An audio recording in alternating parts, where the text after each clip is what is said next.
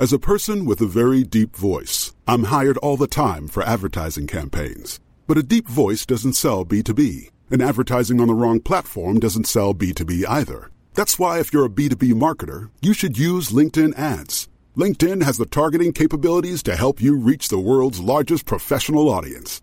That's right, over 70 million decision makers all in one place. All the big wigs, then medium wigs, also small wigs who are on the path to becoming big wigs. Okay, that's enough about wigs. LinkedIn ads allows you to focus on getting your B2B message to the right people. So, does that mean you should use ads on LinkedIn instead of hiring me, the man with the deepest voice in the world? Yes. Yes, it does. Get started today and see why LinkedIn is the place to be to be. We'll even give you a $100 credit on your next campaign. Go to linkedin.com/results to claim your credit. That's linkedin.com/results. Terms and conditions apply. When you're ready to pop the question, the last thing you want to do is second-guess the ring. At BlueNile.com, you can design a one-of-a-kind ring with the ease and convenience of shopping online. Choose your diamond and setting. When you find the one, you'll get it delivered right to your door. Go to BlueNile.com and use promo code LISTEN to get $50 off your purchase of $500 or more. That's code LISTEN at BlueNile.com for $50 off your purchase. BlueNile.com, code LISTEN. This is Little Atoms, a radio show about ideas and culture. With me, Neil Denny. This week, it's the 750th Little Atoms, and I'm talking to John Waters about his new novel, Liarmouth.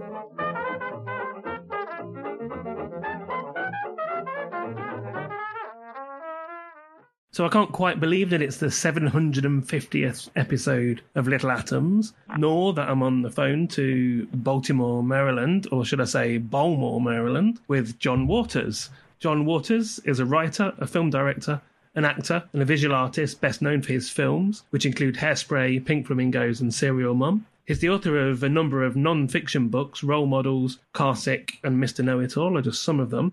And his spoken word shows, This Filthy World and A John Waters Christmas, continue to be performed around the world. And indeed, he has a new spoken word show, False Negative, which is going to be on at the Barbican later this week on Friday the 10th June. But I understand that it's sold out. But I'm going to be there. Cannot wait. Today we're going to be talking about John's debut novel, which is Liarmouth, a feel-bad romance. John, welcome to Little Atoms. Thank you, and congratulations on 750. You must be almost as old as I am. Indeed. This is your first novel, as I said. You've written a number of books of non-fiction. Obviously, you know, all of your films and other things that you've written are obviously, you know, they are fiction. But even though there were days when Pink Flamingos come out when people would say to me, "So, do you all still live up in that trailer?" It wasn't true, you know, and we burned the trailer down. It burned down. Why would you still live there? People thought it was real, that we really were those people. Well, why now for the novel? Well, because I wanted to dare myself. Same way I, hitchhiked across the country by myself. I took LSD at 70 again to see what it would be like, and I thought, well, I never wrote a novel.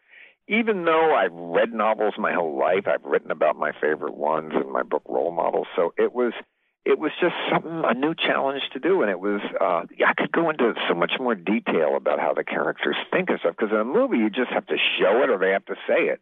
But in a novel, you can go into every tiny bit of the feeling the character has as they said it, and especially when I'm parodying or writing a novel in the first place by calling it a feel-bad romance and, sex writing that's insane and narrative that's so over the top and even alliteration abuse, which I love. I mean, did you literally sit down a few months back or a year back to write this novel, or is it something that has been sort of like bubbling in your mind for a few years? Well, I sat back 3 years ago and wrote it, and I wrote, I think, 7 drafts before I turned it in.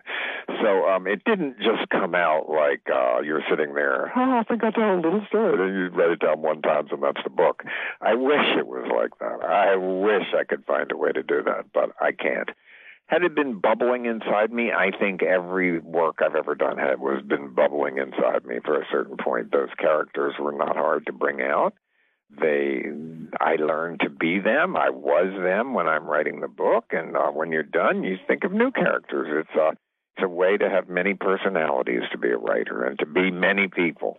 Tell us something about the main protagonist of the story, who is Marcia Sprinkle. I want to talk about some of the other characters as well, but tell us about Marcia first. She's an incredible creation. Well, she's very unlikable to most people, but I'm asking you to root for her, even though she's a suitcase thief. She hates animals, she hates children, her own family wants her dead, and she lies for power, for anarchy, and she thinks it makes her look prettier. And she really is on the run until one insane man, she finally meets her match, and he makes her tell the truth. And then it becomes a romance that might make others feel bad, but makes me feel good. I love the lying, the joy she gets from it as well. Years and years ago, I used to have a friend who was a compulsive liar, and you'd go to a bar, you'd go for a piss and come back, and he'd be talking to somebody and was telling them that he was like, I don't know, like a high court judge or something. And you just have to play along with it. And it was like, you know, that would be the evening. And it was like a real joy. And I just had some like real fun with some of the whoppers that Marcia tells. Well, and she just likes the anarchy it comes. Like for no reason, she'll be waiting in line in an airport and say, did you hear it's snowing where we're going? And people say, what? I'm probably going to get canceled. Just to cause people to go crazy. She tells children, lovely little children, that their favorite idols have been killed in a car accident. She does really terrible things. But somehow in this book, hopefully, and the reaction so far has been that people will want to come along on the ride with her because she's so devious. And she thinks she's perfect. She doesn't ever learn her lesson. She does meet her match, though. And when she meets her match, it becomes sexual and at the same time even more ludicrous in a way. I don't think anybody is getting superly, wildly turned on when they're reading this book. But maybe, you never know. The scams that she pulls, the sort of suitcase thefts and like various pickpocketings and stuff, they're so vivid. Where do they come from? They come from because I am in airports almost every day of my life. So you write what you know.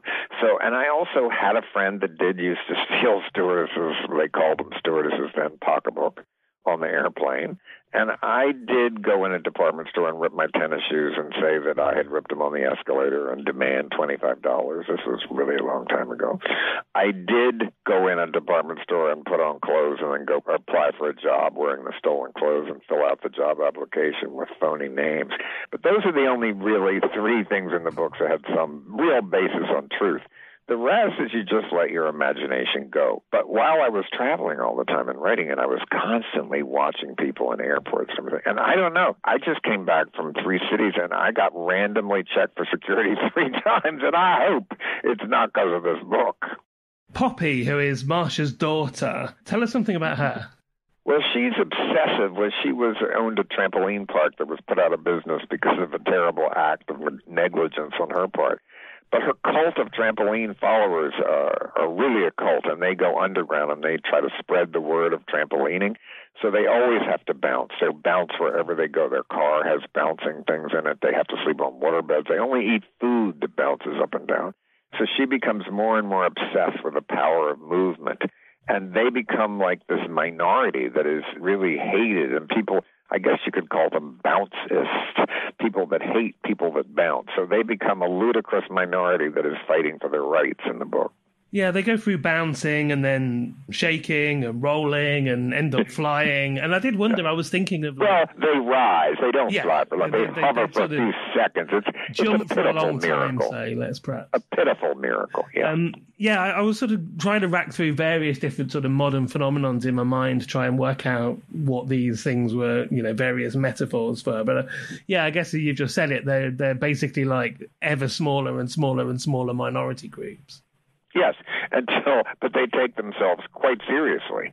And, there are people who just say, stop that bouncing. They get really threatened by it. And so I am satirizing in a way all the political correctness that you bet really pretty soon, if you believed in this book, the bouncers, you couldn't say the word bounce. You'd have to think of another word to say it, and you would be tolerant of all their behavior, even though it might disturb the train ride you're on or anything you're trying to do when you're watching a movie and people are bouncing in front of you. But I think that is the basis of humor, is breaking all kinds of rules, even crazy ones that we live with today.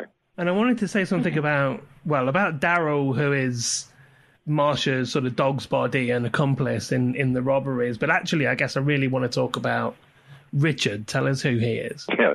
Well, Daryl is a horn dog, and his salary is he gets to have sex with Marcia once a year. But as she puts it, she's no man's used-up calendar, so she dumps him. So he has an unfortunate erotic accident in the airport. But then his penis, who starts talking to him, named Richard, and then the penis turns gay, and it really horrifies him. This is not bisexual because his penis is gay, but his head above is heterosexual.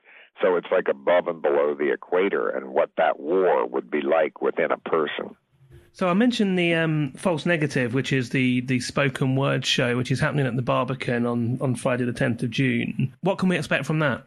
Hopefully you can expect, a 70-minute monologue about how the world has changed and is never going to go back in fashion and sex and movies and politics and humor even about, and how to survive this and how we can be our own booster shots and still be infected and spread our joyous deviancy to the unsuspecting world. And I just wanted to ask you something about your city, Baltimore. I interviewed the writer Laura Lippman, who resides in that great city as well, a few weeks ago, and we talked about how relatively recently, and also perhaps as a result of the pandemic, as well as ever-escalating property prices places, that Baltimore is gentrifying rapidly and people are moving there from other cities, New York or Philadelphia, where they're being priced out of.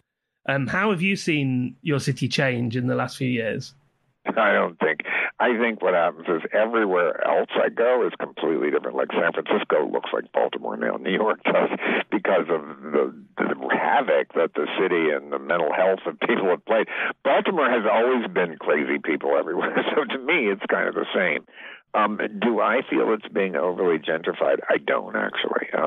I think it is still a city you can make a dollar holler in. That's why there is a real bohemia here. That's why it is a good place for kids to move, because you can survive here on less, And it's always been a city that has celebrated weird people. I mean, think of all the people that have made movies here. David Simon makes The Wire. Barry Levinson makes a movie about Tin Men salesmen. I make movies about serial moms, Ann Tyler is the one that even makes normal people look kind of strange, except lovingly, in her novels. So everybody here celebrates what a strange city Baltimore is. And just one more thing, then I'll ask you to read us a bit of Liamouth, if you would. So you've been working for, I hate to say it, but, 60 years-ish now. Well, why do you hate to say it? I mean, say it. Well, I'm not middle-aged. I'm not going to live to be 152. Long time. And wondered what, your work has always been, it's, had its brushes with acceptability in things like Hairspray and mainstream films like Serial Mum, but you've always pushed boundaries, and you're doing that here again with this novel. And I wonder how the climate that will receive this novel has changed from that which would have received your early films. Well, maybe because I had no idea how the reception of this novel would be. In America, it's been very good. And I thought, boy, this could go either way. You could really hate this novel, too. So I've been thrilled. I think that people are much more open to humor that pushes the boundaries. So I've been thrilled by it. I think it's much easier today to have a book like this out than it would have been when I was young. And it was in the 50s, I'd be in prison for writing this book. Can I get I'm going to read the opening paragraph, all right, for you? Okay. All right. Marcia Sprinkle has always been glad she's self-employed. She's her own boss, and that's the way it must continue to be. She can't imagine having regular office hours, punching time clocks, or paying taxes. Fellow employees are impossible for her to picture unless she can dominate their every move. Marcia is better than other people. She knows that. Smarter, too. Maybe not about the needless crap they tried to teach her in school, but about important stuff like how to put things over on other people who think they have the right to speak to her before being spoken to first. The ones who make unashamed eye contact, as if it were their God-given right to invade her privacy. Marcia just feels everybody else on Earth is, well, too familiar, common. No one has the right to know her. That's the first page, and it gets worse. So I've been talking to John Waters. We've been talking about his debut novel, Liarmouth, A Feel-Bad Romance, which is out in the UK from Corsair. John, it's been an absolute pleasure to speak to you. Thanks for taking the time. Thank you, and thanks for your 751st. I look forward to that. This episode of Little Atoms was produced, presented, and edited by me, Neil Denny. Little Atoms is hosted by Acast and published by 89Up. The show is broadcast on Mondays and Saturdays on Resonance 104.4 FM. Thanks for listening.